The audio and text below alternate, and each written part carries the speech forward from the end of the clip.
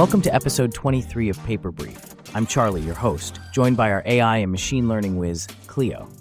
Today, we're discussing GPT-4V for robotics, a paper about leveraging a new multimodal task planner using AI to interpret human demonstrations for robotic tasks. Cleo, how significant is this development in the world of robotics? It's quite groundbreaking, Charlie. The team's integration of GPT-4V with human action observations allows robots to execute tasks taught by simply watching a video. It could revolutionize how we approach robotic automation. Sounds like we're bridging the gap between visual observation and execution. Can you tell us more about how this system works? Sure, the system first uses GPT-4V to translate visual data into a text-based task plan.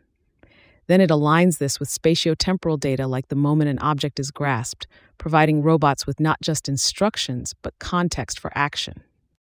That context must be crucial for robots to act in a human-like manner. What are affordances, and how does this technique make use of them? Affordances relate to what an environment permits an individual to do. This system analyzes how humans interact with objects and translates that into robotic commands, thinking in terms of grasp types, pathways to avoid collisions, and so on. A very intuitive approach. How versatile is this model? Can it adapt to different types of robots and tasks? Quite. It's designed to be hardware independent. By simply adjusting its prompts, the task planner can be made to work with various robot configs and setups without additional training. That's impressive. It's like providing a universal translator, but for robots. How about the training aspect? Does this method eliminate the extensive training usually needed for robotic systems? Exactly, Charlie.